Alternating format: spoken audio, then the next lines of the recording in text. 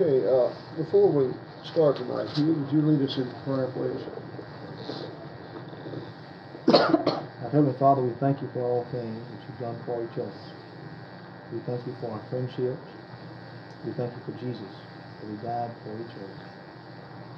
Be with us in all things and help us to defeat sin in our lives. As we study tonight, help us to meditate on the things that we study. Use those good things in our lives. In Jesus' name.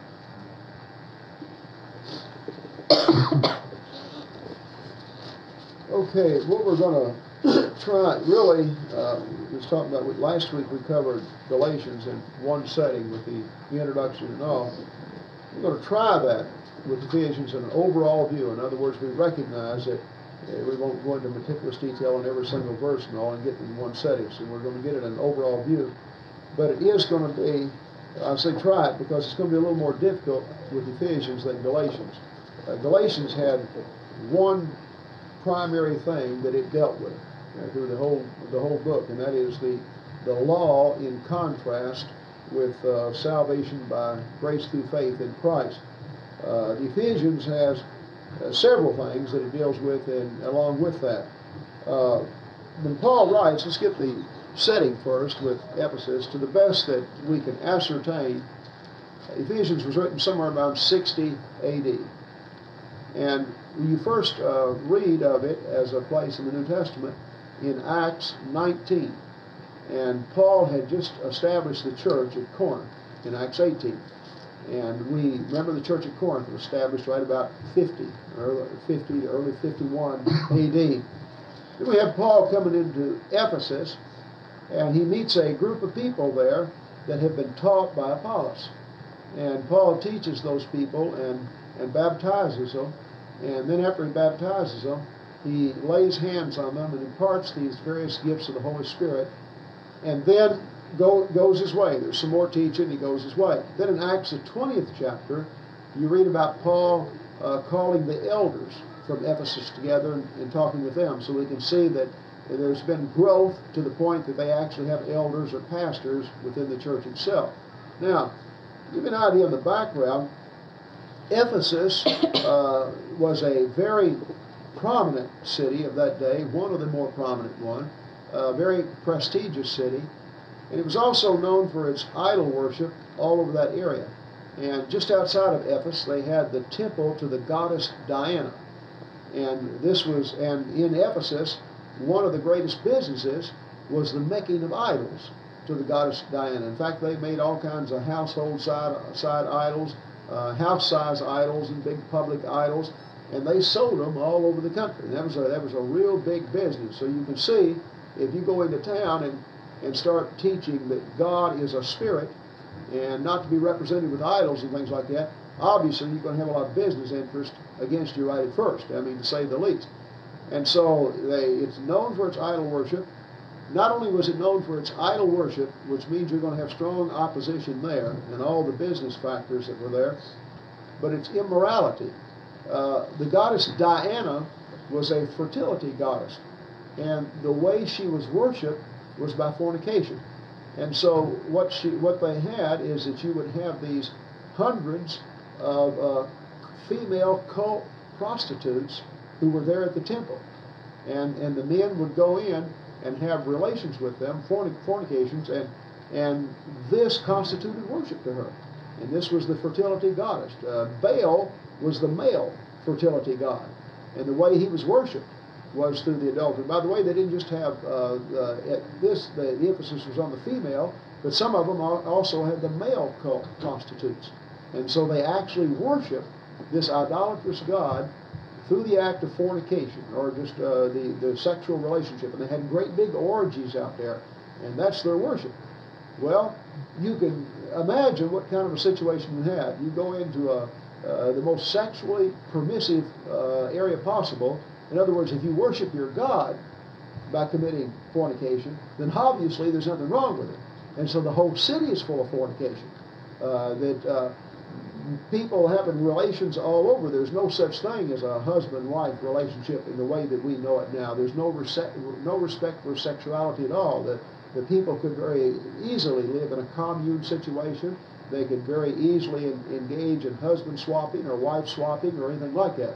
And so here is the decayed, immoral place. Well, this is why that when you get into Paul's letter, you're going to have this statement of light contrasted with darkness.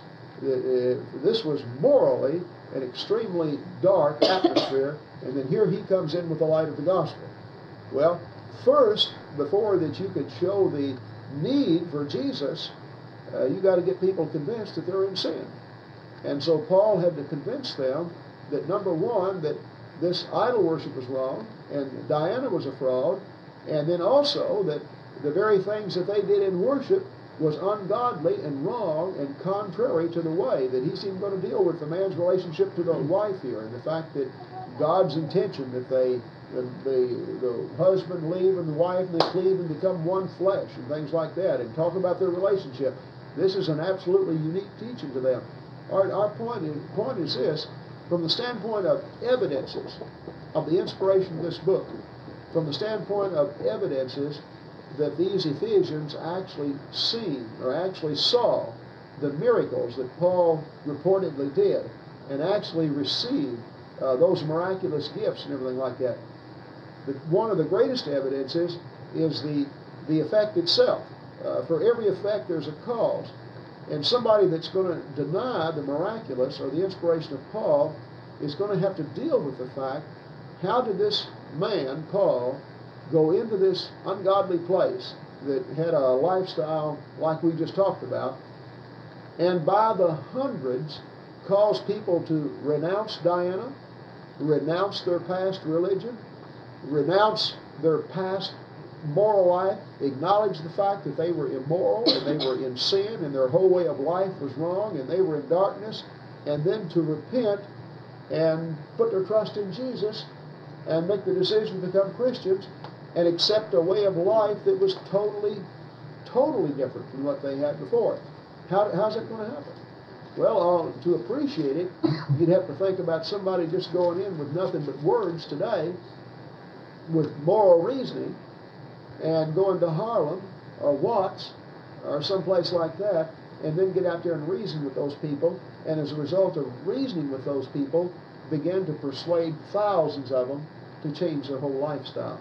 Well, we know that doesn't happen.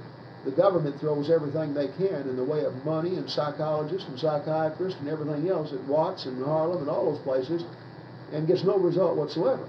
That it just simply doesn't work. And in fact, it's interesting that there's a lot of studies going on today of counseling and psychology and things, that there is no proof that those people ever alter anybody's behavior. One study that I mentioned at church a few weeks back that was done of criminals, people who had criminal behavior. They went back into their youth and they studied two large groups, very large groups. I think there was each about 350 each, and they followed them from their youth all the way into adulthood. And here's the way the groups were divided. There was this 350 that had received professional counseling and psychiatric help during those young years when they were breaking the law and having children outside of marriage and things of that nature. These other 350 received no counseling or psychiatric help whatsoever. And they come along and look at them 30 years later, and they find no difference. In fact, among those that received the counseling and psychiatric help, they were actually more apt to be guilty of violent crimes or suicides or things of that nature than this other group. But there was no difference there. Another study has shown that with all the millions and millions of dollars that we have thrown at rehabilitation of prisoners, and you know, we've had a philosophy that rather than punish people for crimes, has tried to change them, rehabilitate them. Well, what we have shown is, going all back to when this process started, that we can statistically show the possibility of 2% success. In other words, with all the money that's been poured into the prison situation and trying to rehabilitate with all the counseling, the psychiatric help and all, they've got a 2% success.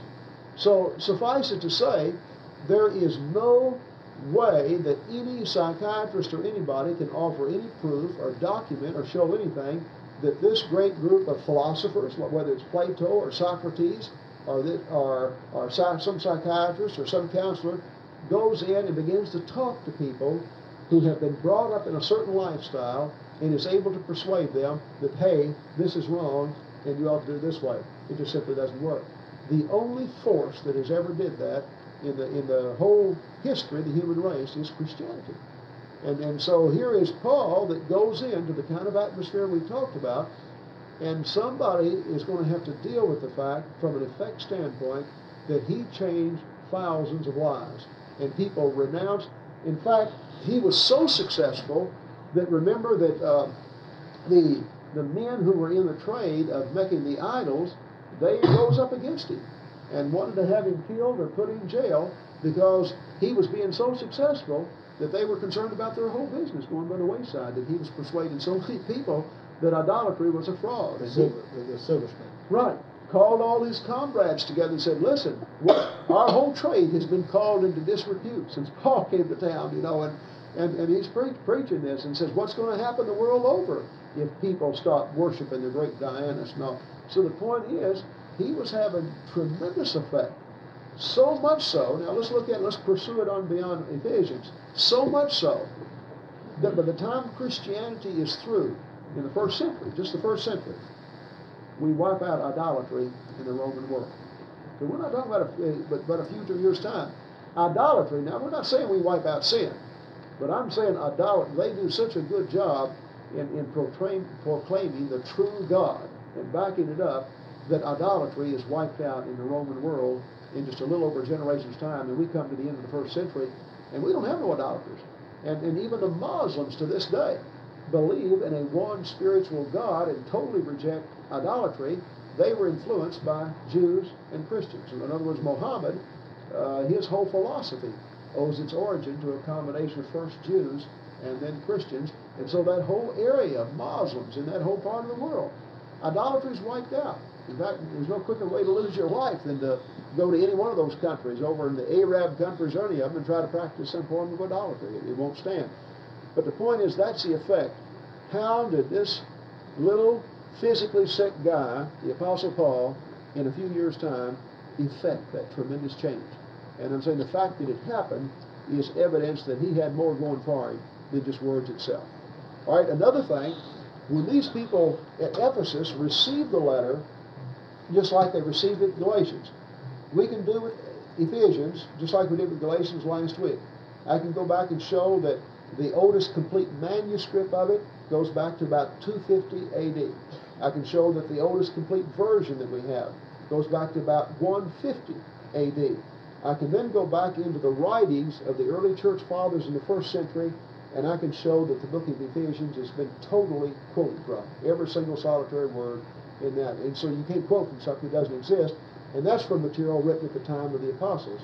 And so, having that material then, we also go back and show historically, as a matter of fact, that this letter came to those people, and here it is, the acid test of history is that something is written as refutable testimony.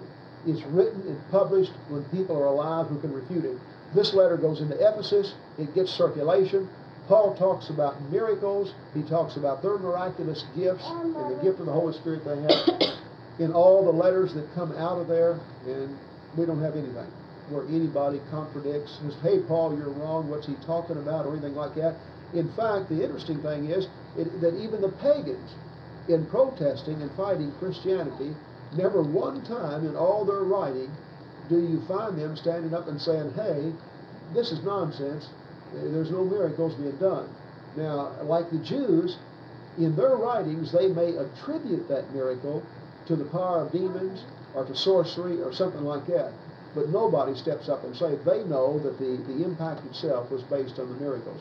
And so the evidence, all evidence, is of such a nature that we would have to go contrary to all the revealed facts that we have in history to reject the information that's there. And then keep in mind what Paul's going to do also is to show that the very thing that happens was predetermined before by God many years before, and is in itself the fulfillment of prophecies written hundreds of years in advance. So suffice it to say, that's all we'll say on the evidence standpoint, other than say we could go even further, and you could wrap this up so that you could prove to any honest person without any doubt that it was inspired by God and that this effect happened, and you can even go to secular history and read about the establishment of the Lord's church in Ephesus and the conversion of all those thousands of people and the impact that they began to have on the world at that point.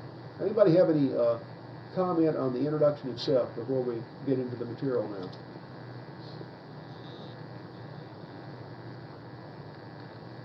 Was this Diana? How did they conjure her up? Was she somebody? No, she was just the name they give to her, and it was just a female goddess. When you read of the Asherah, that's a female goddess. Baal was a male goddess. Chemosh was a male goddess. All right, every locality had a god and they had a name on it. Like, for example, Chemosh was the god of the Moabites. Marduk was the god of the Babylonians.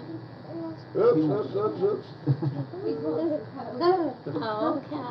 Let me get you a little bit closer. In other words, none of these were real people. These were just things that they made gods out of.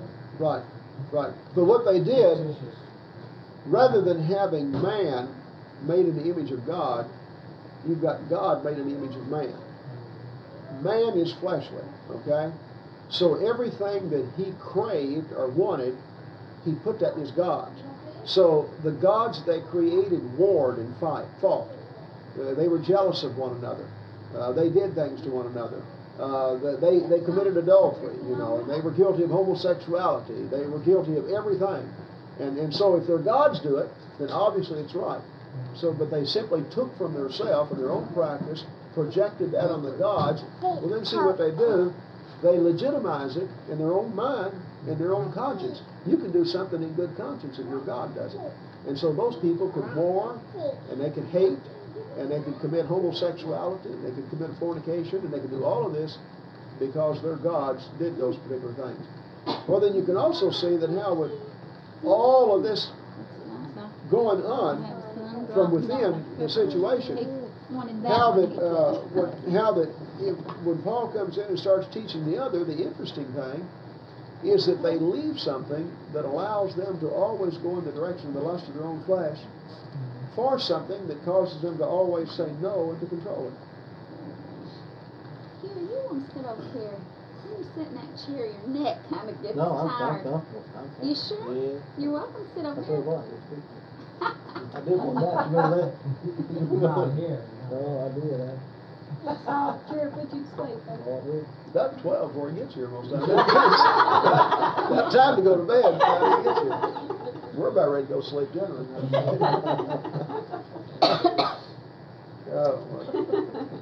Okay, let's start. If you didn't come here, we wouldn't have anybody joke and make fun. Paul, an apostle of Christ Jesus, by the will of God, to the saints in Ephesus, the faithful in Christ Jesus. All right, notice this just a little thing, something to notice because of our misuse of it. Notice he uses the term not Jesus Christ, but Christ Jesus. There, in the first part of verse 1, both times. Okay? Literally, that Christ shouldn't even be capitalized. That is the Greek word Christus that means simply the anointed one. And if you were reading that, it was translated, it would say, an apostle of the anointed Jesus, the will of God. In other words, Jesus' name was simply Jesus. People didn't even have two names back then, a first and last name. It was Jesus, son of Joseph, Jesus of Nazareth, or in the same Simon, son of Jonah. There were no first and last names. And Christ is a Greek word that means anointed. Messiah is a Hebrew word that means anointed. And when they translated that, that should have really been just simply the anointed Jesus by the will of God. So he's been sent out by the anointed one of God, of course Jesus is named, to the saints in Ephesus. Now, notice there that everybody in Ephesus that was a Christian was a saint. The New Testament usage of the word saints is applied to all believers. The word saint, again, is simply a word that means the separated ones. And it comes from the word sanctify. And so if you sanctify something, you separate it. You say this is holy. And so the Christians were saints in the sense that as a result of obeying the gospel, God in his mind has separated them from the rest of the world, and they're set apart for His people, and they belong to Him, and He's passed over their sins, and they're going to be saved, and so they're set apart people. The idea of conjuring up a type of thing where certain individuals, after being especially good, are called a saint, like Saint Matthew or Saint Christine or whoever, that Saint Nicholas and all. This came about years later as the Catholic Church began to evolve. And they really borrowed their concept there from the pagans. And the pagans believed that when you died and went into the demon world, that if you were an extra good pagan, you could become a god over in that realm. Well, then, as those people were converted to Christianity, and as they, to certain various degrees, brought that in with the Christian teaching, we have a situation where when people die, if they've been an especially good person, then they become a saint, you see. And so we began to think of it in that way. But in reality, as we can see here, everybody in a church is a saint. He's just simply set apart by God. And even the usage of the Gospels, like Saint Mark, Saint Matthew, that's okay, but Mark was no more a saint than I am or you are. And it doesn't mean that he's a holier than thou or been any better than anybody else. It just simply means he's been set apart for God because of his obedience to the gospel. All right. Grace and peace to you from God our Father and the Lord Jesus Christ. All right. Now, the first thing he does is point out that all spiritual blessings are in Christ. Look at that in verse 3. Every spiritual blessing is in Christ. The New Testament emphatically, all the way through, makes it clear that, just like in Acts 4 and 12, there's no other way that an individual can be saved except in Christ. And all spiritual blessings are in Christ. And then he says that in love, verse 5, he predestined us to be adopted as sons. And this word predestined means predetermined. And he said that even before they were born, God had predetermined. God knew that man would sin. And he knew that man would fall away from him. And so God had predetermined in his own mind, how am I going to work this out? How am I going to get fallen man? How am I going to unite him with me again? God had predetermined that eventually man would be adopted as a result of the sacrifice of Christ and the covering of his sins in Christ. And this is something that although history happened before Christ, that all the time we were under the law of Moses, all the time going all the way back to Abraham, going all the way back to the very beginning, from the very first, God already had predetermined in his mind that this is the way it was going to be. Now this is one of those passages, Paul, where is it the Calvinists that believe in predestination? Yeah. Predestination is true, and it's not true. Okay, and it depends on the sense. It is true in the sense that God looks into the future and he predetermines to do certain things. Okay? They use it, Calvin used it in a sense that you have no free choice at all. You're just a robot. And God has predetermined that some people will be saved, some be lost. If you happen to be one of the predetermined ones, at the right time God will call you, whether you won't be saved or not. If you're not, then you're damned. And so that everything is in the hands of God. Well, God predetermines in the same way that we're finite. Anything God does in an infinite way, we do in a finite way. All right, we predetermine. A lot of times based on our knowledge of what's going to happen next week, we make up our mind that, well, as a result of that happening, I'm going to do such and such. And so you have predetermined. that may be as close as one might get to understand providence in it. Although the word providence don't occur in the New Testament, that word implies it doesn't. Okay, providence, the literal meaning of the word, is God working in history. Okay? All right? The way God works is because of his working in the affairs of man. In other words, when you say that it's the providence of God, God working to bring things about. But I'm saying that it works through his foreknowledge and not through his forecausation. That, in other words, because God knows what people are going to do, because he perfectly knows our hearts and all, then he's always able to make the right decision and everything, and to know in advance. But from the standpoint of God just causing, like for example Judas, Jesus told Judas he'd betray him before he did. He told Peter he'd deny him. God didn't cause that. They did it on their own free will. It's just he knew. All right, when Jesus was crucified, Peter in Acts said he has. This was, in fact, let's flip back there. Hold your place there and flip back there. That's a good example of what you're talking about in history and providence. Acts 2.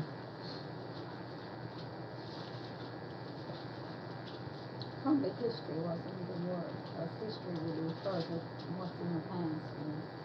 And he has through the years in the past, but also now and into the future. Right? Yeah, So that's yeah, probably in the wasn't a future. good word. In the You future. just had reference Look at, let's say, Acts 2 and verse, it's probably for 3:12.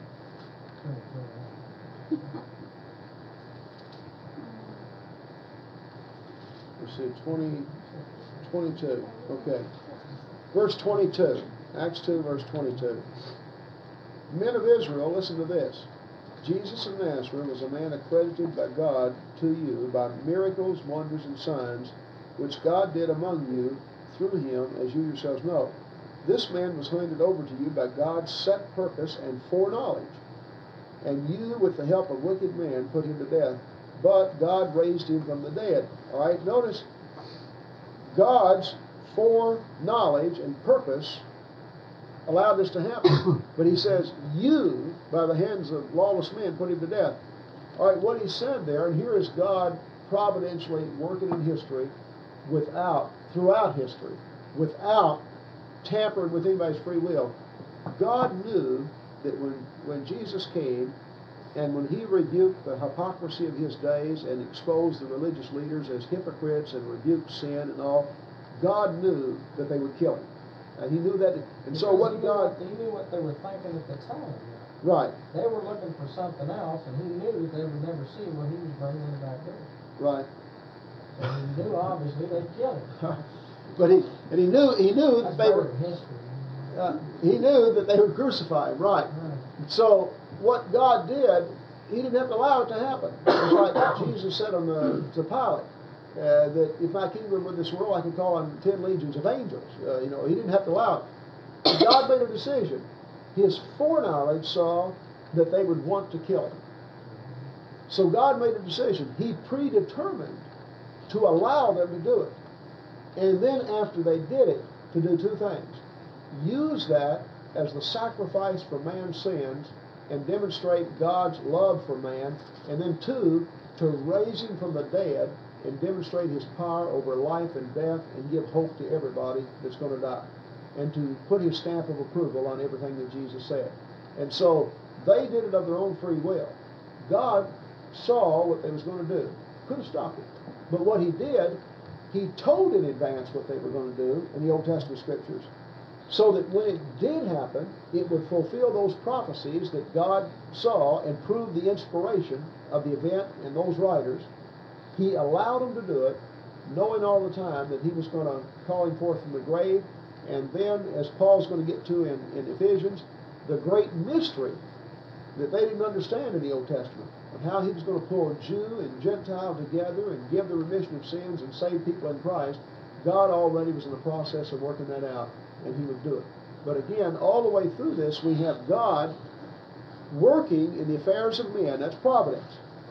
But not by tampering with anybody's will. There's not a single instance in all the Bible where God ever tampers with a will. It's just that God knows, and because he knows in advance, he can prevent it in some way. Just like for the angels are God's tools that he's used in providence, and like the Hebrew writer said, that the angels are ministering spirits for those who would inherit salvation, Hebrews 1 and 13, 14. And so God can intervene, or he can allow it to happen, but he does not tamper with will. And then if it's... Well, he just simply allows the happening of it. In other words, that just like as far as... We should have took that off the hook before we started.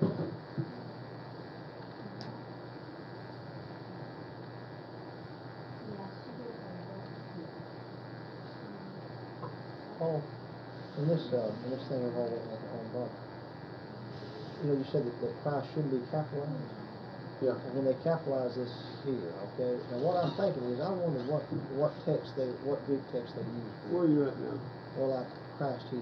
See that capital letter there? Oh, but see, that's really not. If you were reading that in Greek, there's no capital, no small letters. You just read Christus. See, they've done that. See, when I turn back over this, No. this It's all written, either in all caps or all small. The capitalization of words is an English and Western type thing, but in the Greek, in fact, it's quite a bit different than the English. see the same letter there? Yeah. And it says Yeah. hard. Right. Ka. It's a hard sound. Yeah. Is that where they just get that? Is that where they got it? Well, See, when I the word itself, in the Greek, that it was pronounced by the Greek as sort of like Christus, and when they would say Christus, they were saying in Greek the Anointed One, and the Jews said Messiah, and he was saying the Anointed One. Messiah is Hebrew for the Anointed One. Christus is Greek for the Anointed One. But what the translators did, instead of translating that word, they transliterated it. And when you transliterate a word, what you do is you take that word from the original language and you don't translate it into your language, you just bring this over. And so we come up with a word Christ that has no meaning in the English language. So to get the meaning of it, you've got to go back to the Greek. So then we wind up with a fallacy of people using Jesus Christ like a first and last name, when that's not it. Just like we saw that Paul is more apt to say Christ Jesus than Jesus Christ. And you say it either way. But Christ is simply a word, a Greek word, you take it off here? A Greek word that means the anointed one. And so his name was Jesus, and it was just the anointed Jesus. Well, the anointed point by God. the point is, so this is taken from the Greek text used this book is the 21st edition of Everhard Nextby's Novum Testament in Greek. Right. So what he probably did on that is he assumed. No, he just put it there for the benefit of the English reader. I mean, He would know. He would know that. He put it. It's sort of like the word hell you was looking at earlier. It's put there for the benefit of the English reader when he's used to it. But there's a lot of words in there that's transliterated. The word apostle is not an English word. It's a Greek word, apostolos, and it means the one sent out. That's the literal meaning of the word. And so when a Greek was reading like the apostles of Christ, what they was really reading, the one sent out of the anointed one, or the one sent out of Jesus. And just like Barnabas was an apostle. And I've heard people say, well, it says you don't have 12 apostles and Barnabas is an apostle. And that's right. That wasn't a holy name to them. It was just the one sent out. When Barnabas was sent out by a particular church, then he was the apostle of that church, the one sent out of that church. Baptism is a transliterated word. Baptism is a Greek word, baptizo, that simply means immersion or submersion. That's the whole meaning of the word. It's just simply immersion. But then instead of translating that word, they transliterated it in the English language and just put the word baptism. And there's several other words, of the same vein. And they come up with an English word that really has no meaning. You have to go back and look at the Greek to get it. This thing with predestination, I think a lot of people have problems, and I know I used to too. When we first studied that out, the fact that, if God already knows what we're going to do, how we're going to have to know. It's almost, you can see how people say, well, why do anything, But then when you really understand it, when you think about it, you can understand, he's not causing anything. I can choose any way I want, and anybody else can, but it's just that he has the knowledge that he already knows that. But I think sometimes, Well, it's basically kind of hard to get that concept. I think people have a hard time with it. in Acts or Romans 8, he says, God causes all things to work together for good for those that love him. For whom he foreknew, he also predestined to become heirs of eternal life. And whom he predestined, he also called. Whom he called, he also justified. And then he goes on to say, if God be with us, who can be against us? What he's saying right there is that God predetermines, but not through forecausation. It's through foreknowledge. And so God knows the hearts of people and what they're going to do even before they do, just like Jesus told Judas he'd betray him before he was. He told Peter he would deny him. He didn't cause it. And he said, he even told Peter, said, I've already prayed for you. But he said he knew he was going to do it. And so God, based on his foreknowledge, is able to work out a plan for everything without tampering with anybody's will. It'd be just like you and I operating in the stock market. We could all be millionaires without causing anything. If we had foreknowledge, you know just exactly how to act. You could control anything with knowledge. I mean, if you've got foreknowledge, Great Britain, that little bitty, or England, that little bitty country, could whip Russia if they had foreknowledge. If they always knew exactly what every leader in Russia was thinking, and knew their actions were before they were going to do it, they'd defeat them. In fact, in World War II, the German generals were baffled at how that a smaller English army was defeating them over in North Africa. And what was happening, the English had one of the most fantastic spy systems in the world in the last war. And as a result, they used a very small number of people in a very effective way.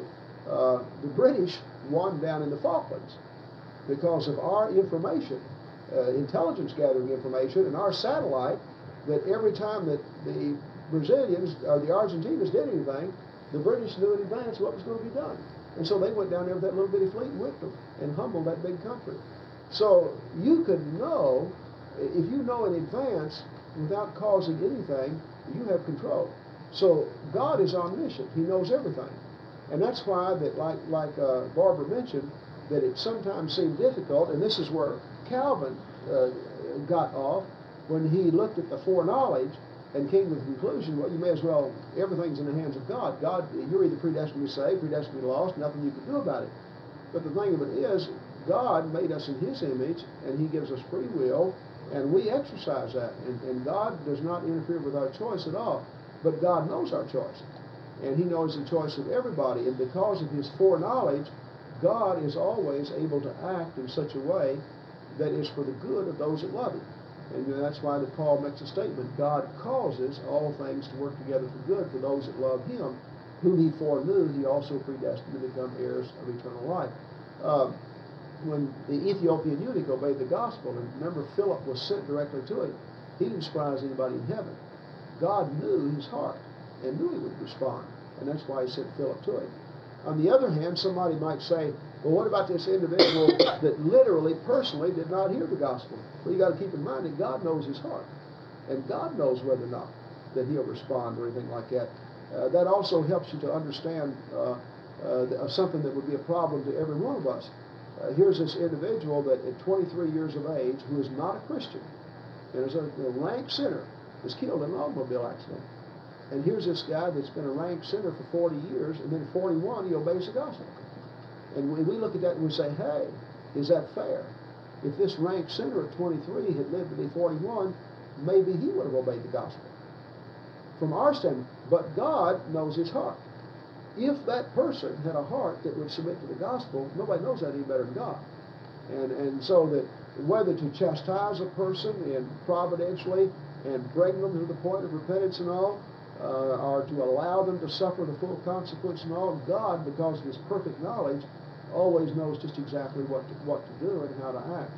But his foreknowledge allows God to completely dominate all the affairs of man without doing anything to anybody's decision. That we make our own decisions, and we decide whether we're going to obey God or disobey him, whether we're going to sin or not sin. In fact, if you didn't, you couldn't be accountable before God. And that's where our accountability comes in. But his knowledge of our heart and everything allows him to have control all the time. God has always been able to bring to power whoever he wanted. Remember Nebuchadnezzar, Sennacherib, and all those people in the Old Testament, that God made it clear that Pharaoh, that he actually providentially watched over them and brought them to power because he had a particular use for them. And so Paul, in introducing this, makes it clear that this whole thing about the gospel has been predetermined by the Lord himself, and it was always his plan that people who had sinned would eventually all be adopted as his sons again in Jesus Christ, at least those that responded to him. Paul, one passage that in essence says that you will be used as either a vessel alone or a vessel alone. Well, Paul, that's in Romans the 9th chapter where he's talking about Pharaoh. But and Pharaoh was used as a vessel of wrath.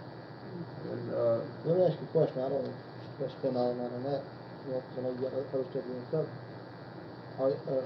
Do you think God knows how these of us are going to wind up? sure. There's nothing, God is omniscient. There's nothing he doesn't know. He knows everything. Just like, Like in Psalms, where it told David to that's a good the point. whole thing before you release it. Hold your place right there, and that's real good what that Jack brought up. Turn over to Psalms 139. Huh? I said, that's very thoughtful. What'd you say? Psalms 139.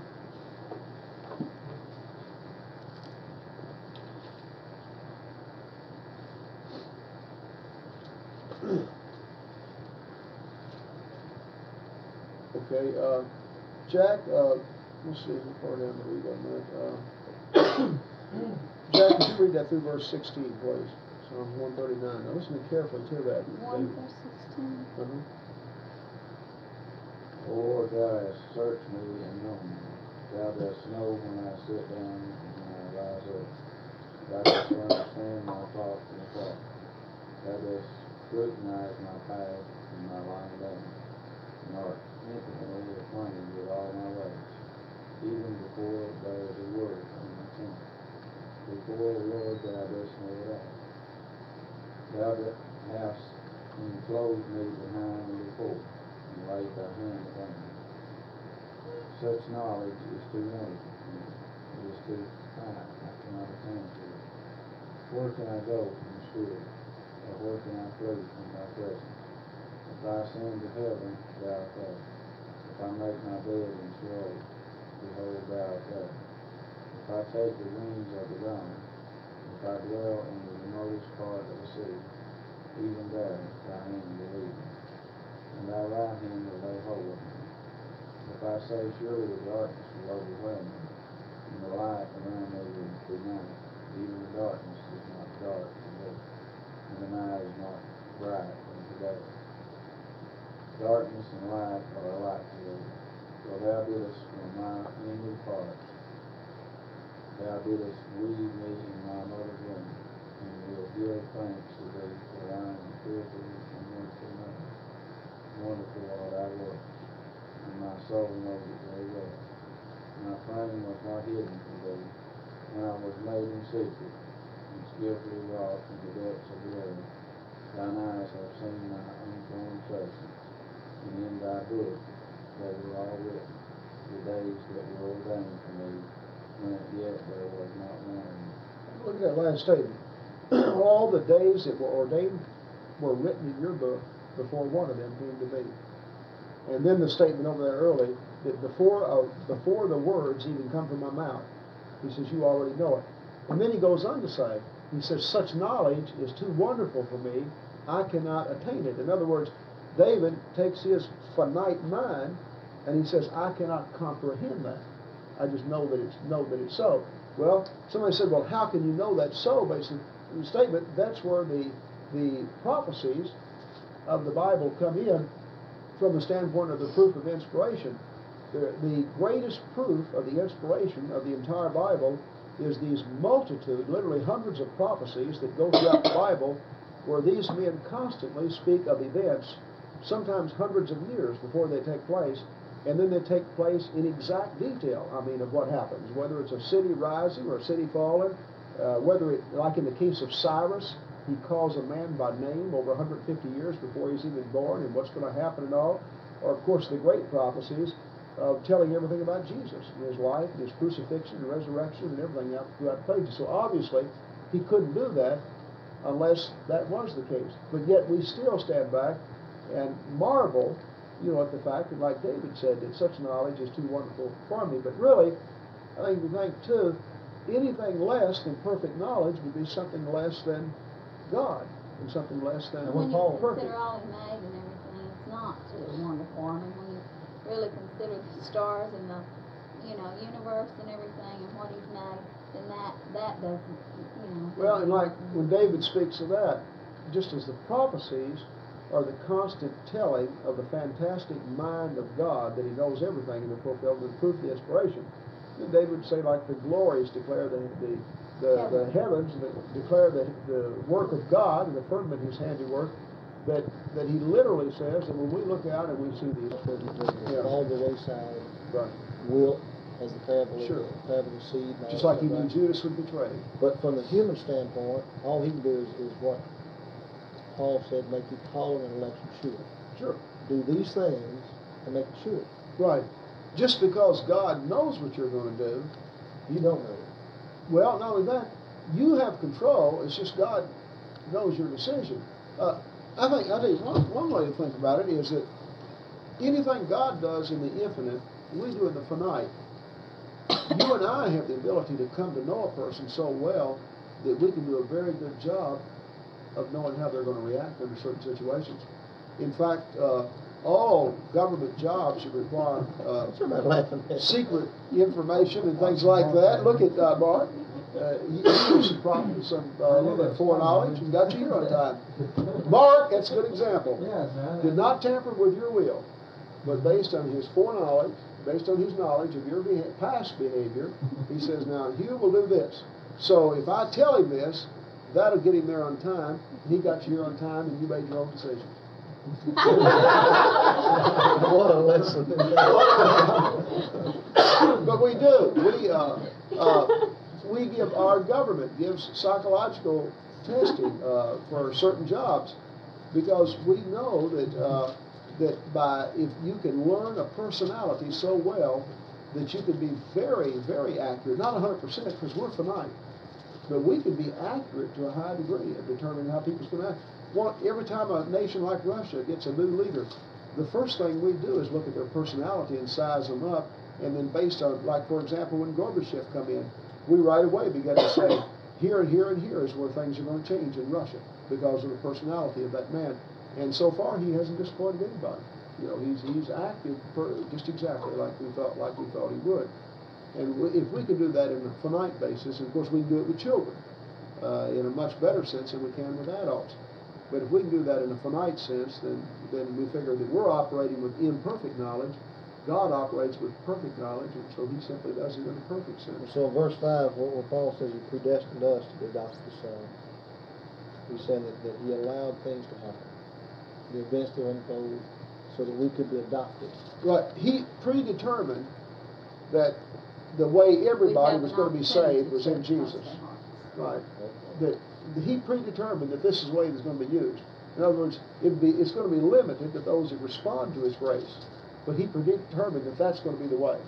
The way that people would be adopted as sons is through Christ. And he already had determined that in advance.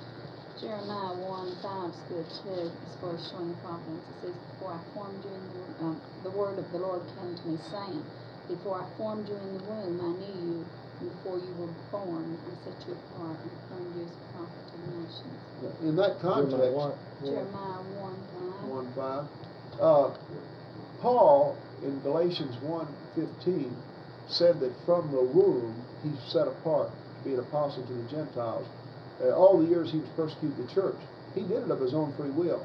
But God knew that Paul was acting in ignorance and unbelief. And Paul stated that later himself. And God knew that once that man came to see the truth, that he would not only repent, but would be just as zealous for truth as he had been for what was wrong. And so God had already determined, hey, Paul's an intelligent person. He's got Roman citizenship. He's a persecutor of the church. When I convert him, it's going to be one of the greatest evidences for Christianity. He's got the best mind to write half the New Testament. His Roman citizenship, he's the ideal man to go to the Gentiles. And so before that man was ever converted, he already had been handpicked by God to be the preacher of the Gentiles and write half the New Testament. And again, God didn't cause any of it except his foreknowledge, knew, and then was able to use it and to act at the right time. What is the passage that, in essence, those that he knew, the ones that would do his will and those who would not?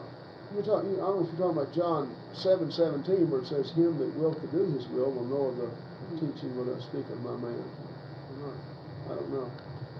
He knew from the beginning who would believe. Oh, you're talking about John 6. John 6, in the latter part there. John 6, I believe that's right.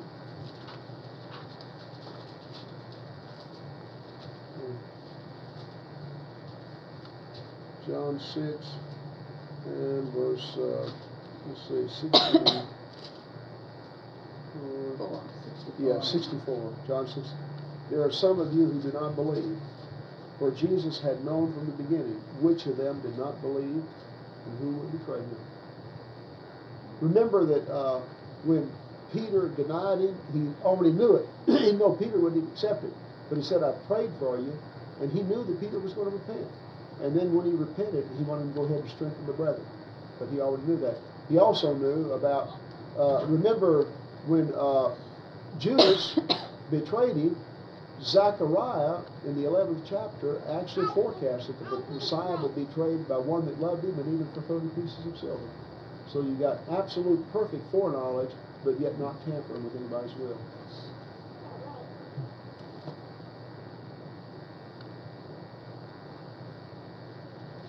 What was it in Psalms that Jack read? 139.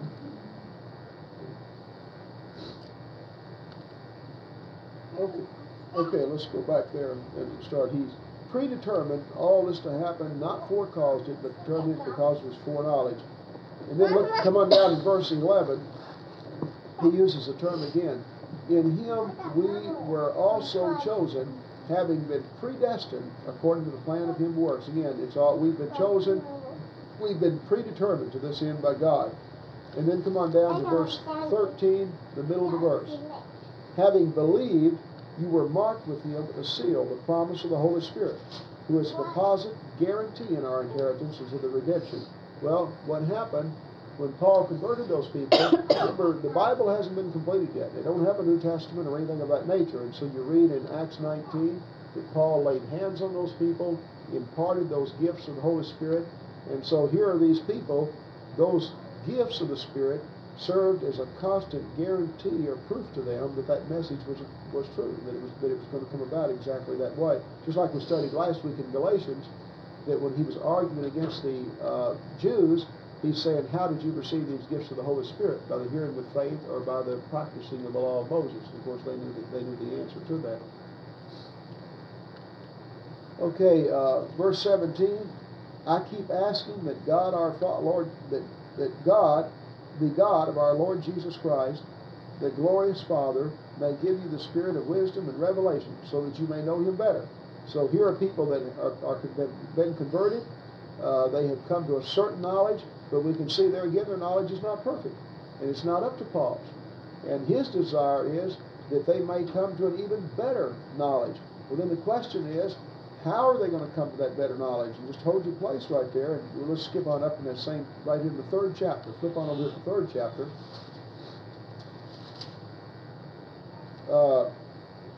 Let's see. Mark, would you read that 1 through 5, please, in Ephesians 3? For this reason I, Paul, the prisoner of Christ Jesus, for the sake of you Gentiles, surely you have heard about the administration of God's grace that was given to me for you. That is, the mystery made known to me by revelation, as I have already written briefly.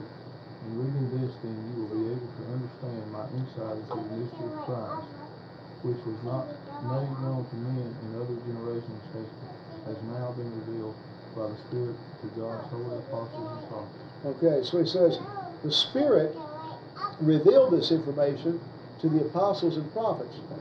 But then it says, in reading this, you will be able to understand my insight. In other words, that you and I did not come to know and understand this because the Holy Spirit, in some mysterious way, revealed it to us. The Holy Spirit revealed it to the apostles and prophets, just like Moses was a chosen man and the prophets were chosen. The apostles and prophets were chosen men, and the Holy Spirit revealed that information to them. And then, like Paul says, he's writing this, and he says, when you read this, then you'll be able to understand this information that's been revealed to me. And when he refers to it as a mystery that has now been a revelation, a mystery is something that you can't figure out because you don't have all the facts. It's like a mystery on TV or the movie. You just don't have all the facts. So in the Old Testament scriptures, all of this business of salvation in Christ and bringing Jew and Gentile together was a mystery because it didn't have all the facts. And all those prophecies hadn't happened yet. And so they worked and tried to figure it out, but they didn't figure it out. And now it comes along and God reveals it to the apostles and prophets. And so how do we come to better understanding? Doing just what we're doing now. As we read and study the New Testament, we constantly come to a better understanding of God's will and grow in our knowledge. Okay, let's see. Come on down to chapter 2. Chapter 2 and verse 1. As for you, you were dead in your transgressions. Now, we should notice this word death and life. This is used in here. You were dead in your transgressions and sins, in which you used to live when you followed the ways of this world, and the ruler of the kingdom of the air, the spirit that is now at work in those who are disobedient. All of us also lived among them at one time, gratifying the cravings of our flesh. Now, the New International Version says sinful nature. The Greek should be flesh. Our flesh, and following its desires and thoughts. Like the rest, we were by nature objects of wrath. But because of His great love for us, God, who is rich in mercy, made us alive with Christ, even when we were dead in transgressions. All right, notice how the word death and life is used there. You're dead in sin, dead in transgressions, alive in Christ. Okay? When we think of death, we think of it with an English connotation of just cessation, no life at all. But the word death comes from the Greek word thanatos, and the literal meaning is separated. And so what happened, what he is literally saying there, is when you were in your sins, you were separated from God. That's literally what it's saying. Every time you read the word death or dead, you can just put the word separated there. You were separated from God because of your sins. But now that your sins have been wiped away, you're no longer separated from God, and therefore you're alive. And so you can be dead. In Timothy, Paul refers to a sinful woman that's dead while she lives. And so anybody that is spiritually dead, that's outside of Christ. And then they're spiritually alive when they're in Christ. And that's the way, from the spiritual sense, that is life or death, either being united with Christ or being separated from Him. Physical death will be no more than the separation of the spirit from the body. The word simply, again, means separation. So separation of the spirit from the body is physical death. Separation of the spirit from God is spiritual death. And he's obviously talking about spiritual death here because they were alive and walking around. And 1 minute they're dead, and next minute they're alive. I think it's real comforting to, like, as far as death, the fact that we'll never die, once we're Christian, that as far as our mental faculties and all, as far as what we know, the inner person, that we, at that point, we begin eternal life. Yeah. That we'll never die. There seems to be a change. It's like when I found out that. Well, let me ask you. This is a good one. Do you know what the final stage of a grub worm is? Hopefully in a big basket. Listen, he turns into something. He turns into does he turn into a Junebug? Yes. You told me that. A Junebug. I knew I picked that up somewhere. Okay, so you take everything. At the grub worm's death, he gets to fly. At a caterpillar's death, he gets to fly. Right? And so the least we could do is fly. You know what I mean? And you look at all those different things that change by step. Yeah. It relates to the same thing. Yeah. I mean, Talk about that, Joe. There is a sense in which nothing is destroyed, but only changed. That's a good point. But what That baffled me was Junebug were always in the ground. You notice, the first time you see them, they're on the ground. You lift up a board, there's a Junebug. How did he get under there? I could never figure that out until I knew Junebug. You look in a book and he said the grub worms were Junebug larvae. That blew me away. But that is a good example of even the change thing, that even the caterpillar to a butterfly, that's hard to imagine that that's the same spirit. What's the other one? One that sits in the tree and buzzes, drives you crazy. Loses locust, loses shell in the tree. You know, it's a, Well, you get the whole process, the change of in nature itself, where all of the vegetation and trees and all seem to die and lose everything. And then the spring, like a resurrection, they simply come to life again. at a certain time too. Yeah.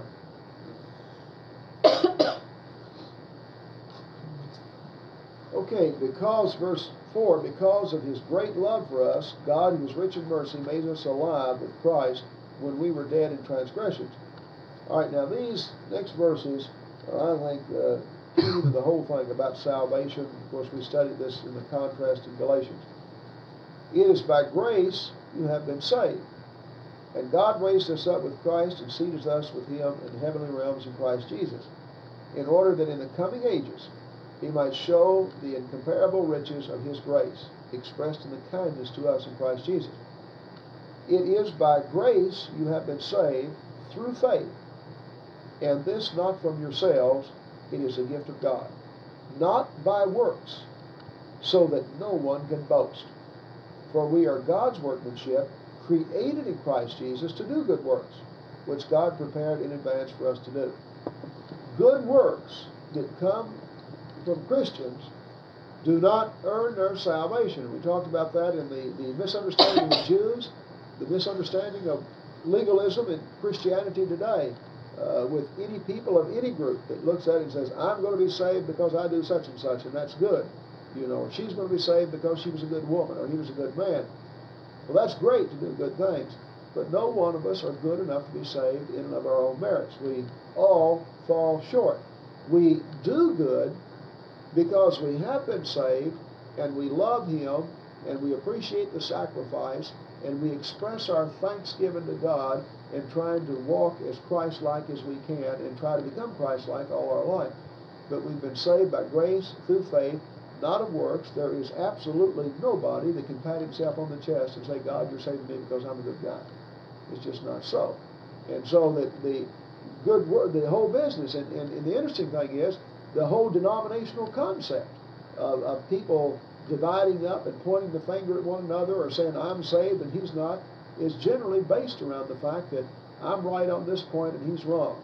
Or I do this more right than that person. I keep this day and he doesn't even know you're supposed to. Or I do this and he doesn't understand that. And in reality, now we're not saying that we don't study all of that and that you don't do it to the best of your ability. And that also we'll see here in Ephesians, you cannot engage in willful sin that you don't repent of and stay saved. And we'll see, Paul will get to that. You know, there's no question about that. But the point is, we're not saved because we happen to worship in a correct way.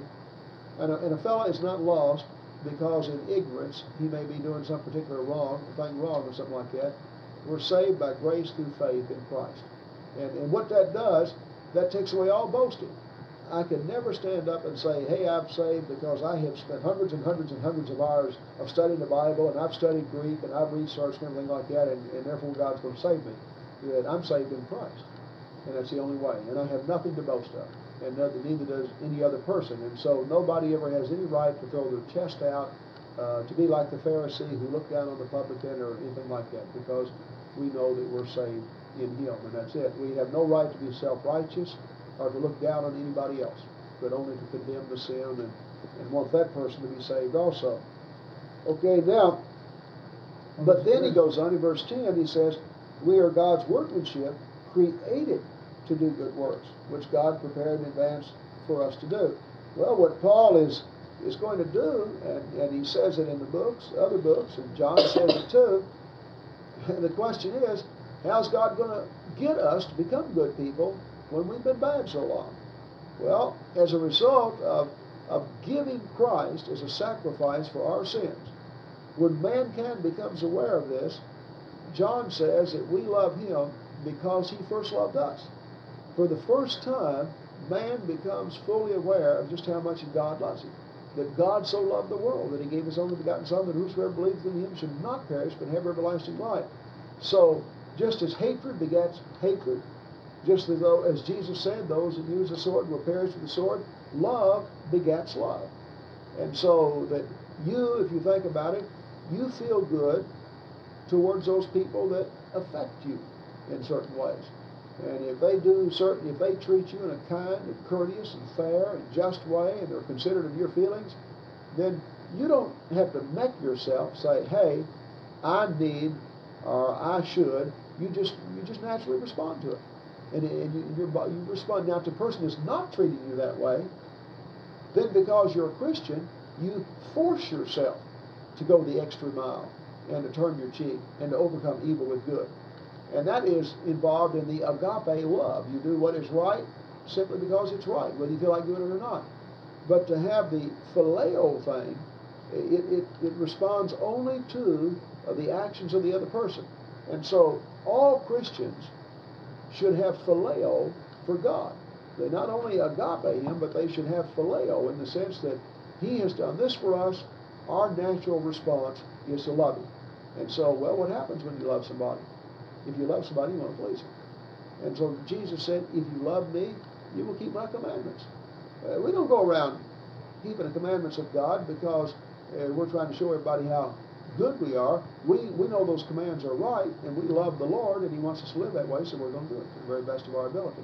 And so we look at it completely different than people that walk like some of the Jews were walking, and look at it like a legalistic code that when I do exactly right, then I'm justified before God. We know that at our best we fall short, but we love Him, and therefore we're going to do it to the very best of our ability. Just like tonight, we're here studying the Bible, and some of you have driven a long distance. Not because there's any command that says you have to, the Bible just tells you to study, to learn God's Word. But it doesn't tell you how much time to put into it, or how far to go, or what effort to put, or anything like that. You obviously have a love for the Lord and a love for His Word, and so you're willing to put forth some effort to try and come to a better understanding of it. And that's true with anybody and anything else that you do. Your children. I would say that those of us that are here tonight, we don't even know most of the laws the state has that govern our relationship to the child. Because the truth is, your love for that child will go way beyond what everything the legality of the law requires. And so you don't need the governor or Uncle Sam to come along and say, you need to feed that child, and you need to clothe that child, and you need to show affection to that child. I mean, that, you don't, to a person who loves a child, you don't need that. Now, there are people who need somebody to do that. And they're the ones that don't love the child. And they're the ones that sometimes the government has to step in and take that child away from them, and simply because they don't love that child, and it's expressed in the action itself. But if you love your child, you don't need anybody to step in and say all that. You just simply naturally fulfill that kind of thing. No, I think the statement that I'm sure all of us have heard by people, well, when I get old, or I'm getting old, so I need to get myself right with God. I think that shows legality. They think that, I'm about, and I think it shows selfishness too. I'm concerned about self. And so I'm just concerned about being saved. I need to get right now. Those fire insurance. Right. Well, I'll tell you what, Hugh, for the first 12 years that I was what I thought was a gospel preacher, all I was a fire insurance salesman. I don't like to hear that, but that's all I did. I sold fire insurance. If you wanted to, we had a pretty good policy. Hear, believe, repent, confess, and be baptized, and do 2 or 3 other things, and come to the church 3 times a week. In our fire insurance, now we couldn't compete with Baptists. They just said you had to do one thing, So we come up in the short end of the stick. But we had I was strictly a fire insurance So salesman. they didn't do much change in making anybody more spiritual. No, not that. You can sell fire insurance and get people because they're scared of hell. But the Lord didn't scare people into becoming Christians. The separation from God is just there as a natural consequence that God has no choice on. God is holy and just. And when we sin, we separate ourselves from Him. And God has no choice in His. His own nature demands it. And so rather than holding hell over you as something that God is saying, hey, you better do this to get out of that, the Scripture is a loving, kind, Heavenly Father that says, hey, look what you're doing to yourself. You've separated yourself from me. You've brought all these consequences on you, and my justice has no choice but to do this. You're forcing me to be unjust to do anything else. But then in my love, I give you Christ, And then you've got a loving Heavenly Father, like, look at Peter on the day of Pentecost. Hey, you people, save yourself from this untoward and crooked generation. In other words, that you're already in what we would call hell and headed for eternal separation from God. And then you've got a loving Heavenly Father that's pleading, hey, look at my gift and get out of that sin and get out of the condemnation you're already in and have the remission of your sins and eternal life. And so, and that's the way. Instead of getting up there and talking to people and painting, what you'll never find in the New Testament, painting a fiery hell and say, now, when you go to hell, you're going to burn and you're going to be in agony and this is how it's going to hurt and this is going to happen.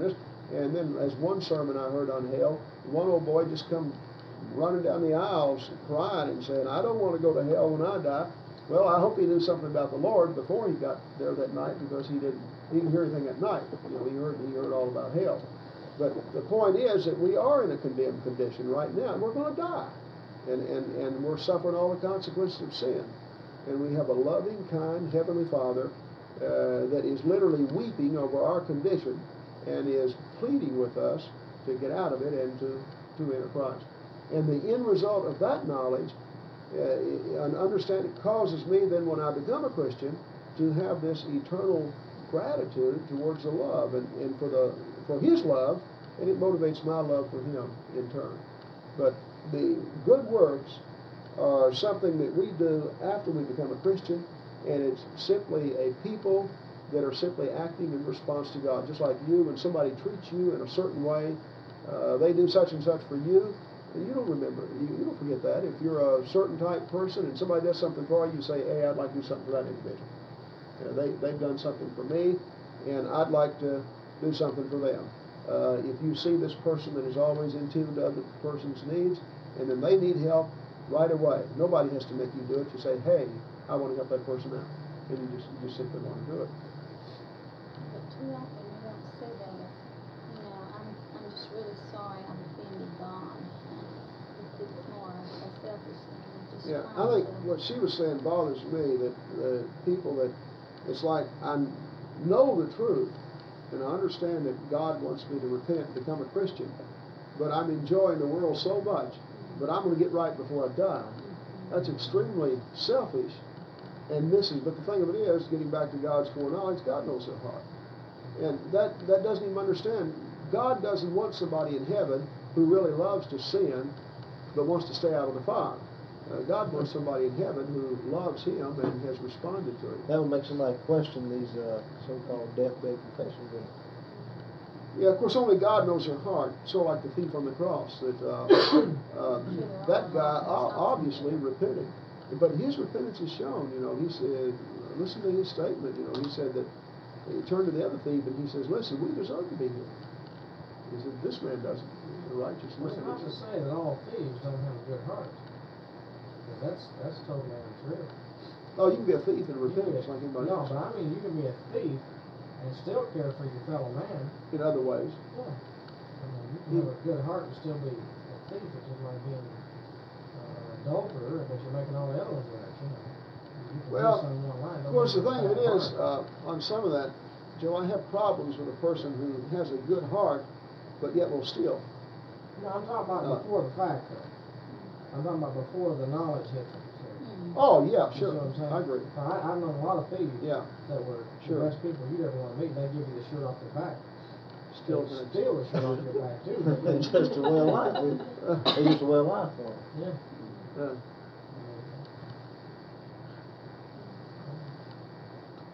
Okay, now, look at verse 11. He used the word therefore. Therefore means in light of what I've just said. So, in light of what I've just said, that you've been saved by God's grace through your faith, and you don't earn your way, and it's just a free gift of God. Therefore, remember that formerly you were Gentiles by birth and called the uncircumcision by those who were called themselves the circumcision. In other words, Jew to the Gentile. Remember that at that time you were separate from Christ, excluded from citizenship of Israel, foreigners to the covenant of promise. You were without hope, without God in the world. But now in Christ Jesus you were once that are far off, have been brought near through the blood of Christ. And then, of course, what he's going to tell them now, is that the two, Jew and Gentile, have become one in Jesus. Verse 14. The two, he's destroyed, the two has been made one. He's destroyed the barrier, the dividing wall of hostility. He's abolished in his flesh the law with its commandments and regulations. His purpose was to create in himself one new man out of the two, thus making peace. The law of Moses separated Jew and Gentile. Remember Peter, when he went to the house of Cornelius, and he told Cornelius that it's not even lawful for me to come in here and eat with you. Verse 28 of Acts 10. But he'd been sent there. And then God told him that what I now call clean, you no longer call unclean. And that and Peter was told about, the eating of these unclean meats and everything. But the law was done away with, the barrier between Jew and Gentile, and now they've been united together into a one new person, or one new church.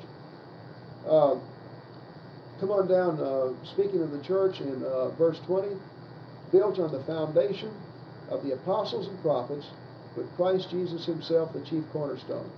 In him the whole building is joined together and rises to become a lofty temple to the Lord.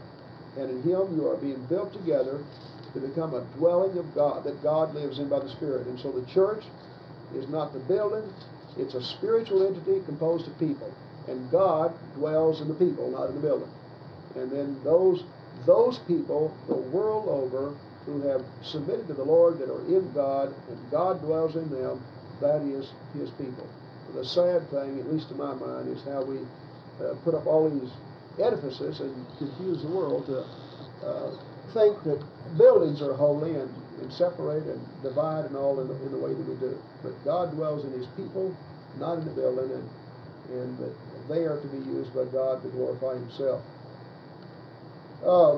We've already read that first part of the 3rd chapter where God said that he revealed himself to the apostles and prophets, and when we read that we come to understand this information. By the way, this is also important in that 3rd chapter because of individuals who will come along today and will take a passage that is spoken directly to the apostles or prophets and apply it to themselves. And so then God is speaking through me. And then you've got all kinds of things being taught out there, and people being said, hey, we believe this because the prophet spoke to Joseph Smith, for example. And so you wind up with the Book of Mormon or something else. Or the Pope who says, God is speaking through him. That's Christ's vicar here on this earth. Or Roberts. God spoke to him that if he don't get $8 million by March, he'll die. Right. But God has spoke to the apostles and prophets, and he's revealed the truth. And we get that information as we read and study the truth itself. But God has revealed it, and we have it, and we can read it and study it and understand it.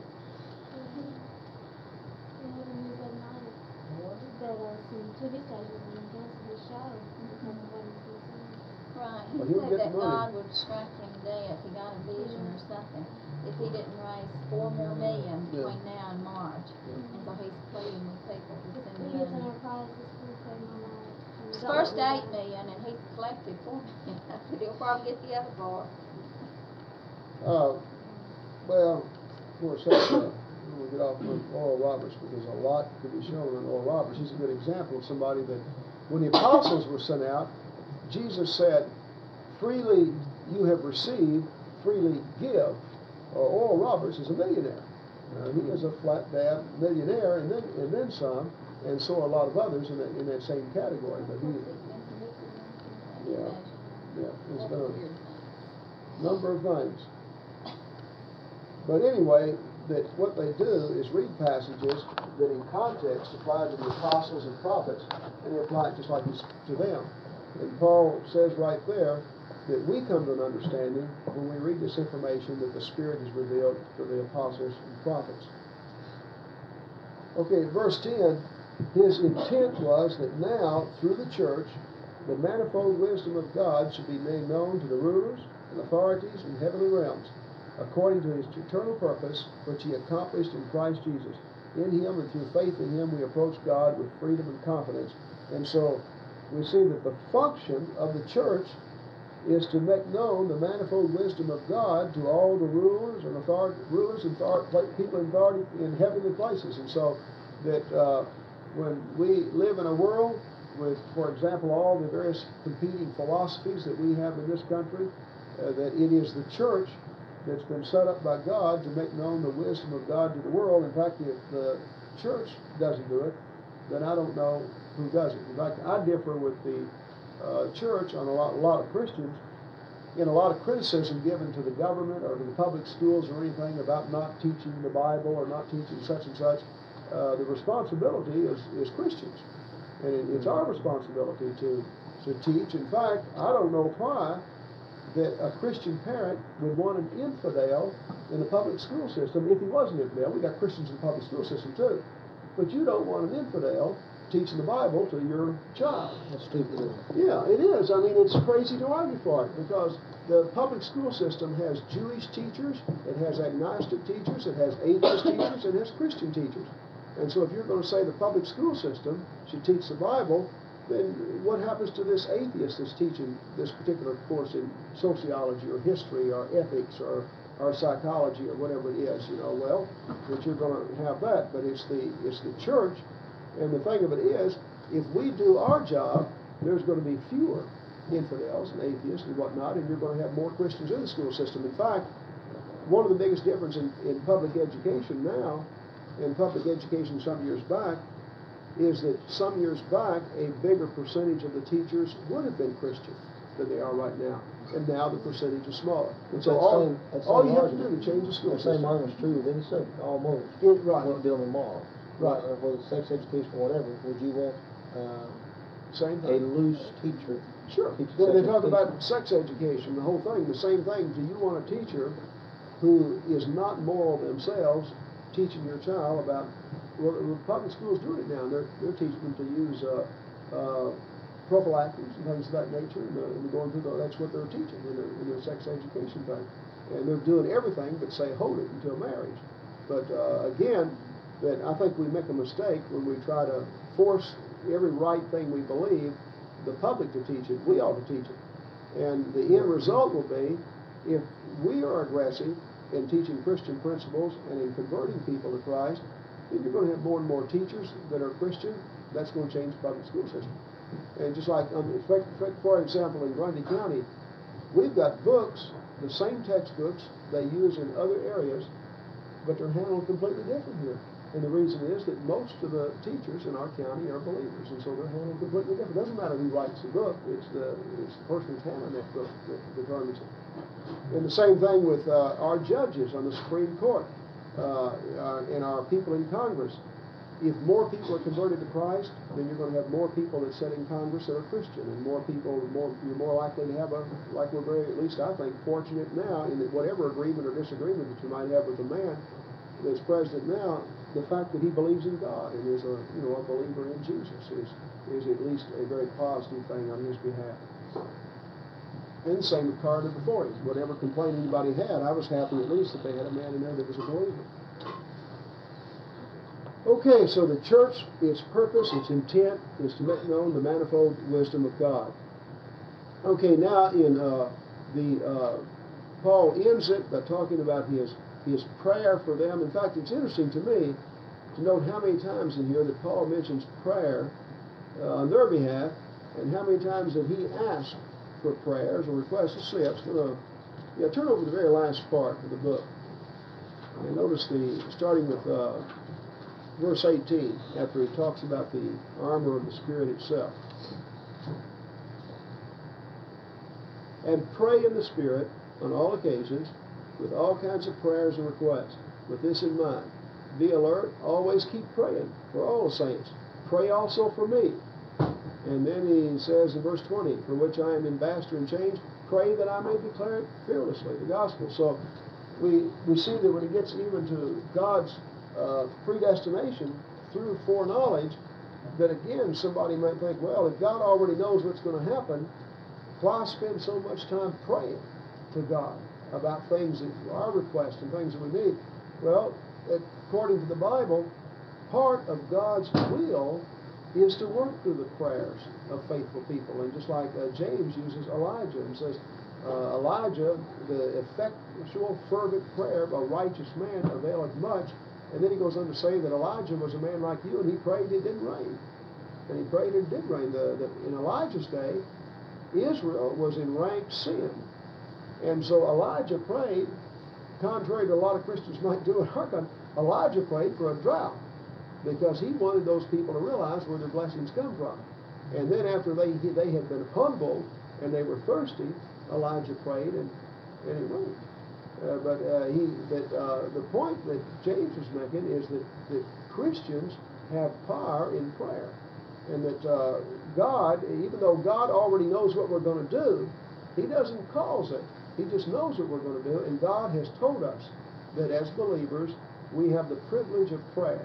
And that part of our growing and maturing and developing in faith and accomplishing the will of God is through our prayers. And so here you've got Paul, an apostle, asking fellow Christians to pray for him that he may even be more effective. Another thing, apart from supernatural, okay, apart from that, right, in the natural realm, when the person prays, thinks, plans, asks for, or whatever, it's hard for him not to go and act out what he's asking.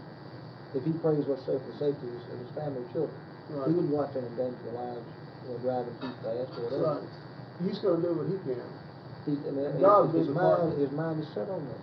Well, when you pray with the understanding that you're going to do what you can do, and God, just like when it says pray for your daily bread, I know God's not going to drop it on the table. What you're praying for is you want the opportunity to have a good job and everything, and you know, just like Paul teaches in here, that it's the will of God that we work with our hands and earn our living and things like that. And so we do our part, and like Paul said, if a man won't eat, neither let him eat. If a man won't work, neither let him eat. And so when we pray, to pray that God just drop it on the table would actually be praying contrary to His will. That Paul has said if a man won't work, he won't eat. We're praying for the opportunities to be able to make a living and to have the help that's necessary and things like that. And the same thing, if somebody is sick and goes to the hospital, all doctors aren't equal. That pray for that, they might get the best doctor, and that he might make the best decisions, and that everything that we have to offer in the best sense might be to that person's advantage and everything like that. And the providence of God is involved in all that kind of thing. So you pray, and we do what we can, but then all the time leave the things that we can't do up to God and be confident that He'll carry out His part, if it's in keeping with His will. Of course, that's what John says, that pray and be confident, 1 John 5:14-15, but he also said, pray in keeping with God's will. So as a Christian, then there's absolutely no reason to worry. No. That's what Jesus was saying. That not even a sparrow falls to the ground without God knowing it. And He said, you're of more value than the sparrows. And He says, God knows that you have need of food and clothing and shelter. And so that seek ye first the kingdom of God and His righteousness. And so He tells us to go through life and put Him first and to do what we can in doing right, and there is no need to worry. When you think about it, doesn't your worry tie in, for example, people that worry, if you was worried about eating, you're not worried about it right now. You're not going to starve right now. You're worried about I can the get in future. there fixing it though. People always worry about the things they have no control over. Mm-hmm. I mean, if they had some control over it, they'd go ahead and take care of it. And so I have no control over next week right now. I mean, I can make decisions, but like James says, don't boast of tomorrow. That I don't know whether I'll even be here. So I might be worrying about next week, and for all I know, I'm going to die at the end of this week. Or the world might end, for all I know. It'll all stop before then. So from a believer standpoint, if he understands God's will, worry involves whenever I do it. And it shows again that we're not perfect in faith, just like we're not perfect in love. Whenever we worry, we demonstrate a lack of faith in Christ. And of course, that's what He condemned His disciples for. Remember when they were out there being tossed to and fro in that boat? They were scared to death, and He's laying there sleeping. and then He got up and rebuked the wind. He says, "Peace, be still." And then He turned around to them, "Oh, ye of little faith." Well, why did He say that? If they really believed that He was the Son of God, why were they scared of that? And then the same thing when He came walking on the water and told Peter, said, "If you believe, you can." And Peter got out there and was doing a good job till he began to doubt. he started to sink. But that worry comes from a Christian standpoint, comes about because of a lack of trust in God. And it just, Now that amazes me. whenever because- you worry, it shows you that you need to work on your trust in Him. Right, but, okay, now Peter didn't have, in other words, it was up to Peter to keep his feet above top of that water. Yeah, based on, Jesus didn't float him up there. well, Jesus gave him the power to do it, conditioned on his faith. Right. And as long as he was walking with his trust, Christ was allowing him to walk on water. When he began to doubt, he sank. All right? When Christ gave the apostles miraculous abilities in order to confirm their teaching, the first time they tried to heal a person, they failed. And that's when the guy brought the boy to him. And they failed it, and they couldn't understand this. This is over in Matthew 17. And they called the Lord in, and the Lord healed him. And they looked at him and says, why couldn't we do it? And he said, because of your little faith. So that he gave them that authority, but he conditioned their authority